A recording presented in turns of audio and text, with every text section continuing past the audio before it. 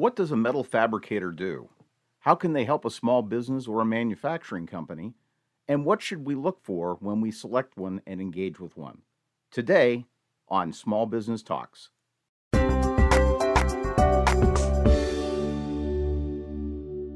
We've all heard of metal fabricators but what do they really offer small business and manufacturers? What benefits do they offer to my business, and why should I consider, engaging with one? And what should I know about metal fabricators to choose one? To help us better understand these questions, we have John Nelson from ESCP in Davenport, Iowa. John, it's great to have you on the podcast today. So my first question is what do metal fabricators do? Well, thank you, Neil. I appreciate being on. Custom metal fabricator is a person who takes metal or steel, carbon steel, and shears it, saws it, cuts it in some form or fashion with a laser or whatever manner they do it in, and then to make a developed blank.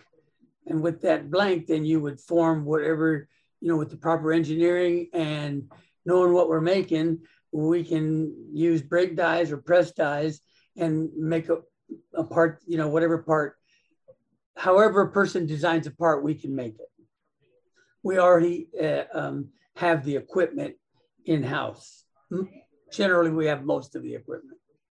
And I think that was going to be my next question, was going to say, why would a business or a manufacturer contact you, especially if it's a manufacturer, if they already have, some equipment? Is there a benefit to, contracting out parts of things, or we have a new product? What can you do to offer to help them? It's the same for an OEM as it is for a mom and pop shop. We already have gone through the expense of purchasing the equipment that's needed, to custom metal fabricate, whether it be a shear or a saw, a laser, turret press to punch holes with, brake presses to bend with, deep dies or presses to form metal with, and as far as go to deep draw the metal. And then we have, weld lines. So it's expensive endeavor to get into that business, as well as the metal fabrication. And we also have a medium-sized machine shop to do machining. So if you need parts intricately machined or just holes drilled and tapped, we can do that as well.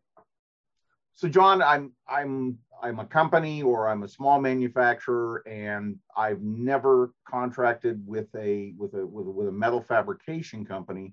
What should I be asking? What should I be looking for, in choosing a metal fabricator? Well, that's a great question. Let's just say that you're an OEM like JMTC at the military, people who make military vehicles, construction vehicles, agricultural vehicles. That's basically, that's metal fabrication. Lots of times they want to assemble it. So they outsource the parts to a guy like me who has the equipment that's needed to laser cut, bend, form, drill, paint, ship, and deliver, components to their assembly line. So, instead of having to have all those different businesses for all those different parts that they need to have made to assemble their vehicle, they outsource to companies like me. Maybe I wouldn't do all the work. It would be spread out amongst, several custom metal fabricators. And if you're if you're a smaller business, it's the same thing. If you're selling something or you want something made, fabricated out of metal, you need to go to someone who has a shop to do that. And the best thing, is to look online and look at the reviews, and then call the people and talk to them on the telephone. You could call them, but a company like ours will always be happy to give out references if they need them. One of the things I know that I noticed on your website, and I'm wondering if it's something people should look for, is your ISO certification. And maybe you could say what that actually means when people see that. What does that mean about an organization like yours when you're ISO certified? So our ISO certification 9001-2015 is current, I believe, until 2025. But it's a standard of quality. So we can't do business with some companies, like Caterpillar or other Ford, Honda, a lot of companies. We can't do that. We can't even do work for them unless we're audited and we either have an ISO certificate or we work to that standard. But with having that certificate, they already know that we're audited twice a year, and we hold our quality system to that standard, as well as our on-time delivery. All of that's rated, measured, and reported. So if I'm a small business or a manufacturer and I'm looking for a company, an ISO certification is something I should be, it kind of tells me that you have a standardization of quality and that you've met things rather than just saying we're quality. It's kind of a standard that shows that you meet a certain level of quality, correct? See, a lot of people don't know me. They don't know us. They don't know the standard that we work to. So in a new customer, if you can prove to them that you're ISO certified 9001-2015, then that proves that you have been audited by a registrar, in this case, Perry Johnson. They come in and do a 2-day audit and make certain that your procedures are up to that standard. So the good thing about it is that if we don't know each other and we didn't grow up together, I'm a man of my word. When you see my ISO certification, it's like saying, these are good guys, use them. Excellent. So from the aspect of I'm a new company, I've never approached a metal fabricator, or I've never looked to outsource some of my work to somebody. What are things that I should be prepared to talk about? What are things that I should ask when I contact, or how should I prepare to get in touch with a company like ESCP? Well, there's quite a spectrum here. I mean, we make parts that go on cars, trucks, tanks, and then we also make we have 2 core competencies here at ESCP. One is to make reusable shipping racks, containers, carts, baskets, tables, things for material handling. And then the other one is to make component parts for our OEM customers. So it would matter who you are, like lots of times but it would just matter from which industry you're from. And are there expectations that people should know about, like should they be discussing things like what the turnaround time is, what is the process? I guess what I should probably ask first is, you when you meet with them, are you just expecting just a print, or do you talk to them, understand their situation, kind of help them out with those kind of things?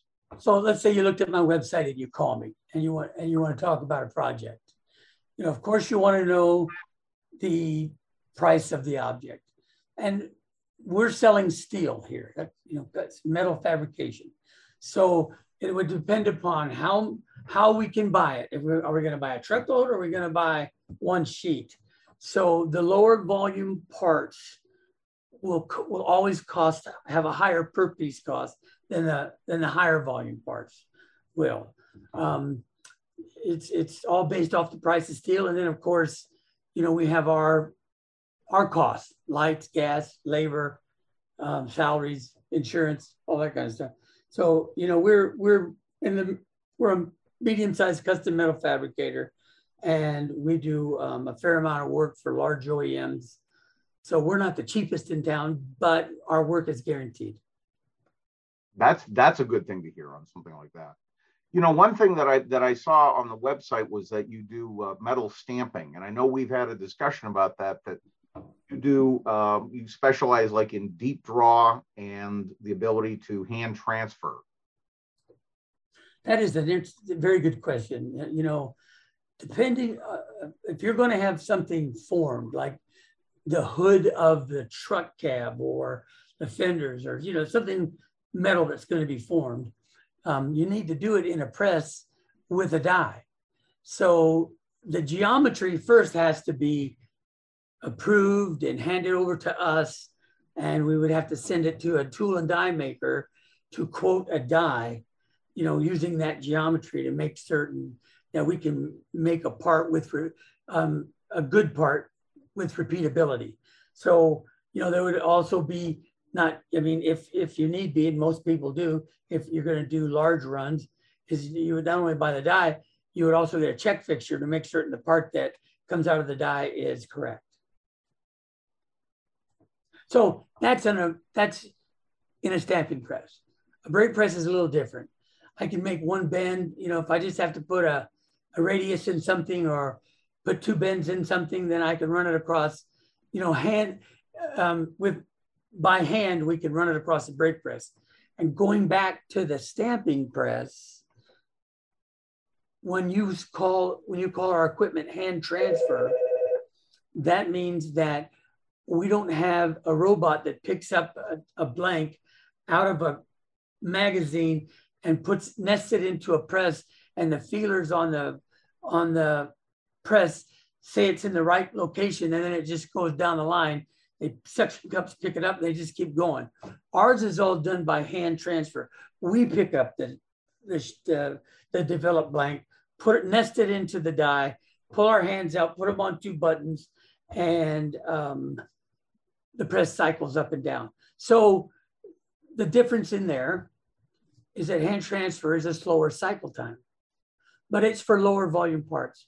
And that's what we are. We're a low volume service part provider to all these people that we deal with in the OEMs that I mentioned earlier. I noticed you offer precision laser cutting. We have That seems to be a big word in the industry right now, and it seems like there's a lot of things. If you could maybe just kind of describe what laser cutting, why it's used, or what the advantages are, and how do you handle laser cutting? Well, we have one laser right now. It's a Cincinnati, and it will cut up to, half an inch. So anything from half an inch down, we can laser cut on that. The advantage of laser cutting is that you nest a sheet of steel with the parts on it, and then when you run across a laser and it cuts out the parts that you want cut out, and utilizing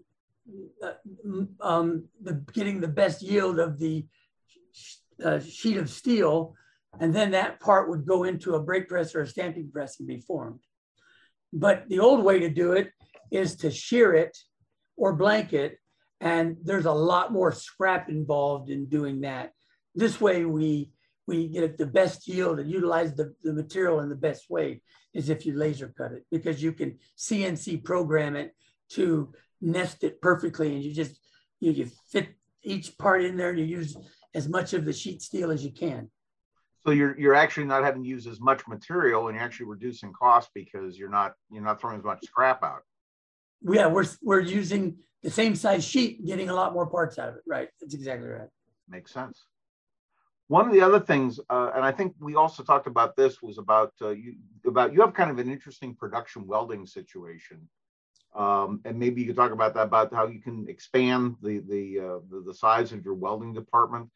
And I want to, this is kind of a two-part question. One is talking about production welding and how you handle that with the way you have your welding department structured.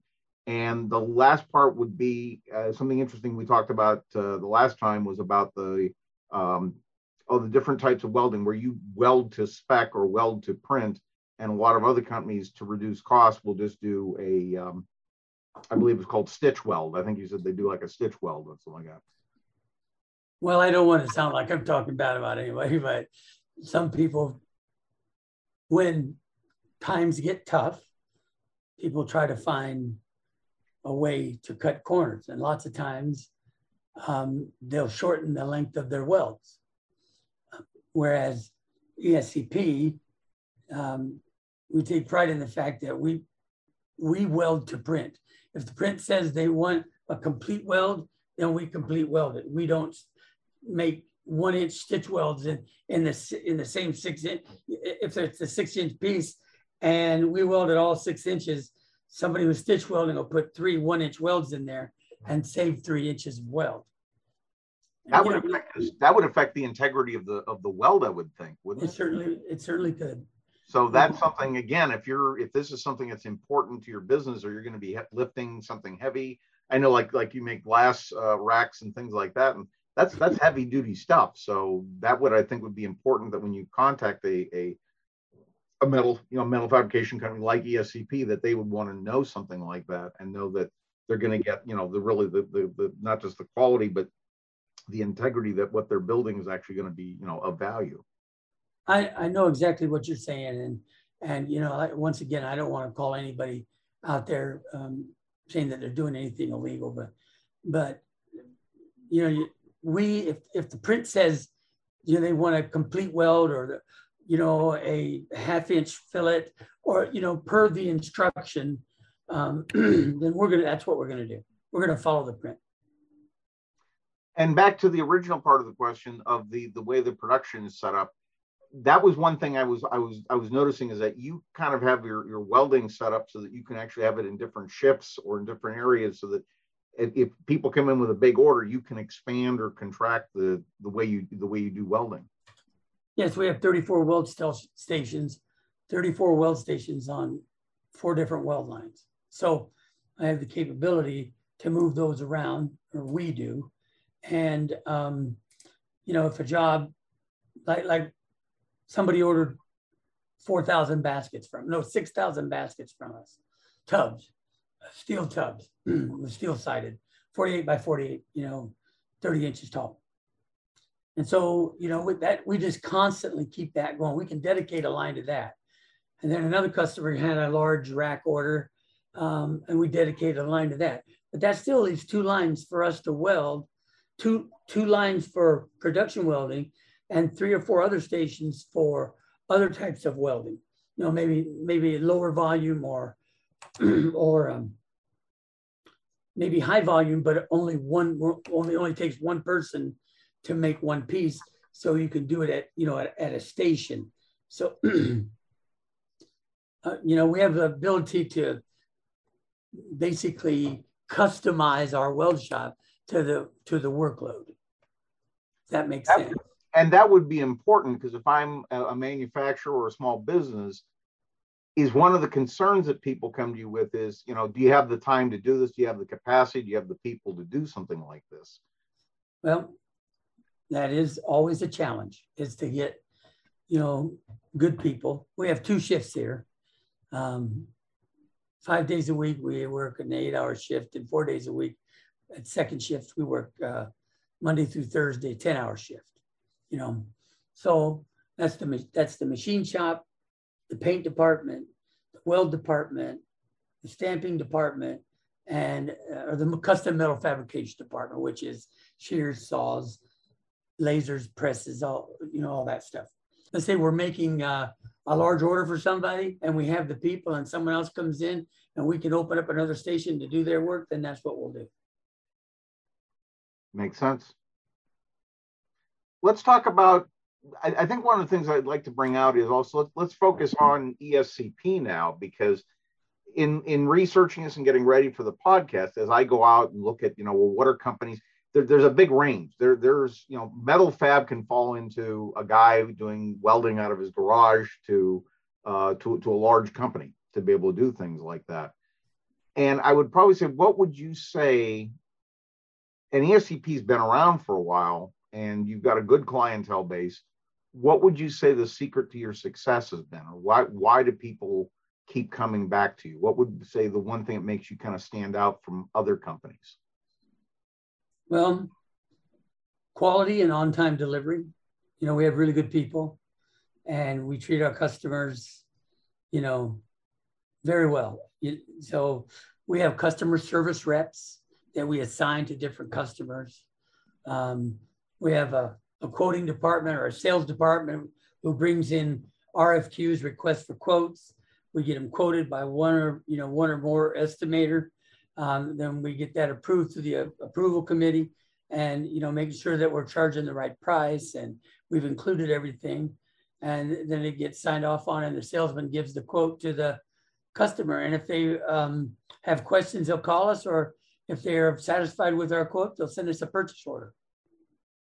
And in that quote, let me say this, in that quote, there'll be a lead time. So if we're looking at the material that we have to buy, what the grade is, what's the availability, and how much we can get. And so a lot of it has to do with the availability of material. And then of course we have our workload. So, whichever area it has to go through, they all have, their 1, 2, 3, or 4 week lead time or more. We've gotten here, I hate to say this on the podcast, but the truth is that we have sometimes been so busy in the time that I've been here that our lead time has been out to 16 weeks. And I think that's important for people to understand is what it actually takes, not to scare off anyone, but realistically understand that, one of the things you need to look at is the turnaround time. I have an idea or I have a project, and, what's a reasonable turnaround time on something like that. And I think the other portion of it is just, what are, like you mentioned, things about like what type of steel, the print, all the specs. From what I'm hearing from the conversation, you're very thorough. You've got a plan, and that's something I would think that'd be important to a company, is that you kind of have you have the process down because of your experience. What it's going to take to be able to do these things. That's exactly right. And it's my job as a salesperson, sales manager, when I'm talking to a customer, is to ask the questions I need to ascertain what it is I got to do so that I can get it quoted properly. And when I report back to the customer, I want to give them as much accurate information as I can, because they're going to plan off that, and just like, you're only as good as your word. So you want to make certain that what you tell the customer, is right. And, and if it changes, you got to tell them right away. And then, that's what we try to do. We try to, because things change all the time. Sometimes you can't get a driver to drive a truck to get a load of steel. What I said earlier is that we have to buy the material, and there's a lead time for that. They might have to roll it at the mill, and then you have to get a driver and a truck underneath the load to get it to your place. And then, lately it's been very hard to get a driver and a trucking firm to pick stuff up in a timely manner. And that's one of the reasons why I wanted to bring that up, was in this, as we have people talking about this and saying, what can I do with a metal fabricator? What can they do for my business? Is understanding all these different elements, so that they're getting a little bit more knowledge of understanding, what to expect. How do they interact with a metal fabrication company, and what should they look for, so that they don't go into it and then have certain ideas, and they have more of an understanding of this is what to look for. I think you've already hit some of the things, is like, number one is ISO certification shows that you don't know who I am. And it's kind of a standardized, inspection, or a standard that you've met to be able to do that. And then the whole idea of, putting the planning and having the estimators kind of lets you put your entire production process so that it matches with what they're looking for. But if a company is looking for things, looking for consistent production, or they want to look for, what should I be looking for in a company? These are definitely some of the traits that I think they should be looking for. Well, if someone is looking for a custom metal fabricator, let's say that you realize that you need some reusable stacking racks or shelves, or some load tables to for whatever reason, and you've never had them made before. It's good to know who you're dealing with. So, looking for someone who's ISO certified is important, and or maybe your dad is, maybe somebody who's in that business, and that would really help, because if they can't do it, they could tell you who could. And that's the way that I am. If somebody approaches me and I can't do what they want, I tell them where to go. I recommend, I know people in the industry that do other things, because we work together all the time. So, I don't, I like to you know, do my friends favors just like they do me favors. I get recommended a lot by, you know, my vendors and other people, and I do the same thing for them. That's good to know. And I think that's important for companies, because if they come in with something that maybe it's not exactly, you know, the area that you work within, that you can, you know, make those kind of recommendations, and you're really looking out for the customer. And that, I think that's important for people to realize that, you know, that's something to look for in a company, is that, you know, you understand the project, you get to really, you ask all the questions up front so that you're getting them exactly what they want, and there's no surprises, I think is what it comes out to. I know this might sound a little cheeky, but my customers over the last 16 years, 17 years here have become my friends. I mean, we're friends.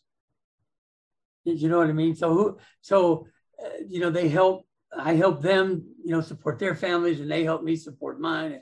And it's, you know, it's a matter of trust. So any last parting things on this?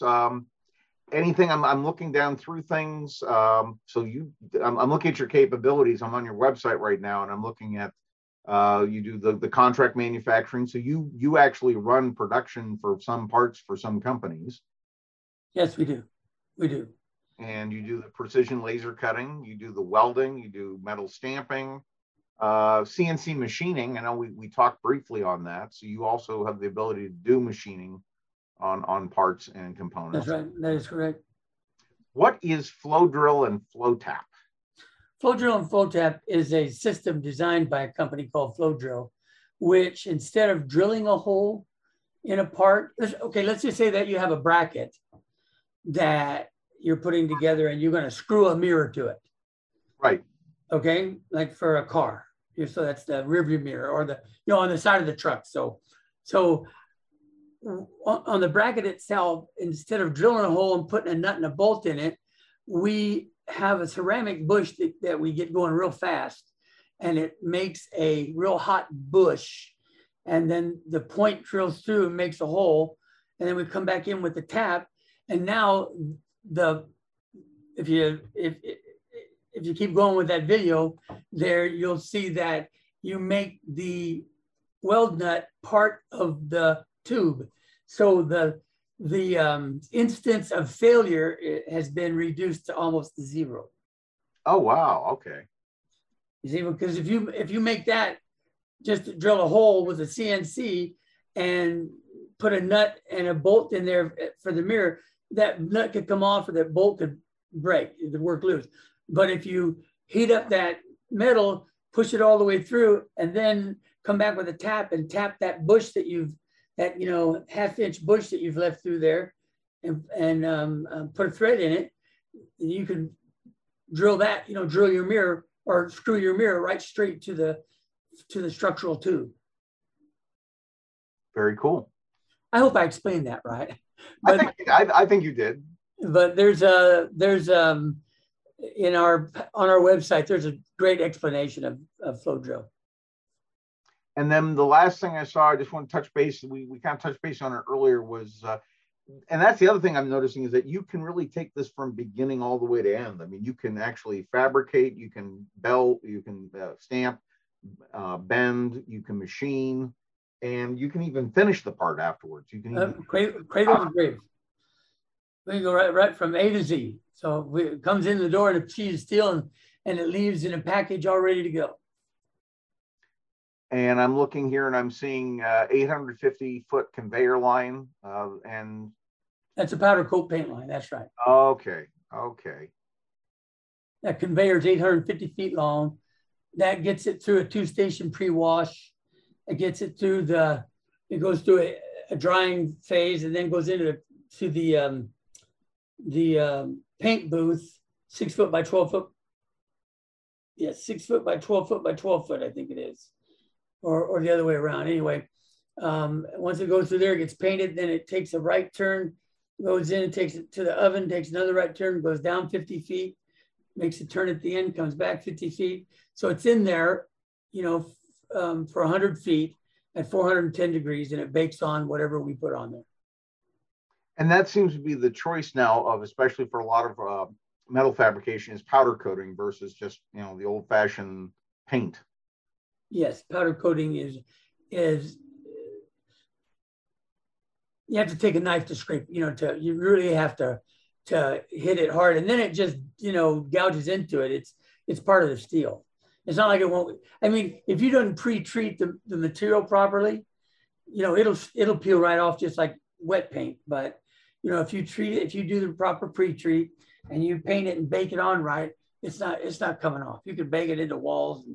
So that's why you have the cleaning first and the stations. It's set up that it's designed right to get the surface prepared to take the powder coating on. That's exactly. You have to treat the surface of the material first. That's right. Excellent. So if somebody were to say, okay, I have an idea, or I have a project, or I'm a manufacturer, what's the best way that they can get in touch with you? www.escp.net.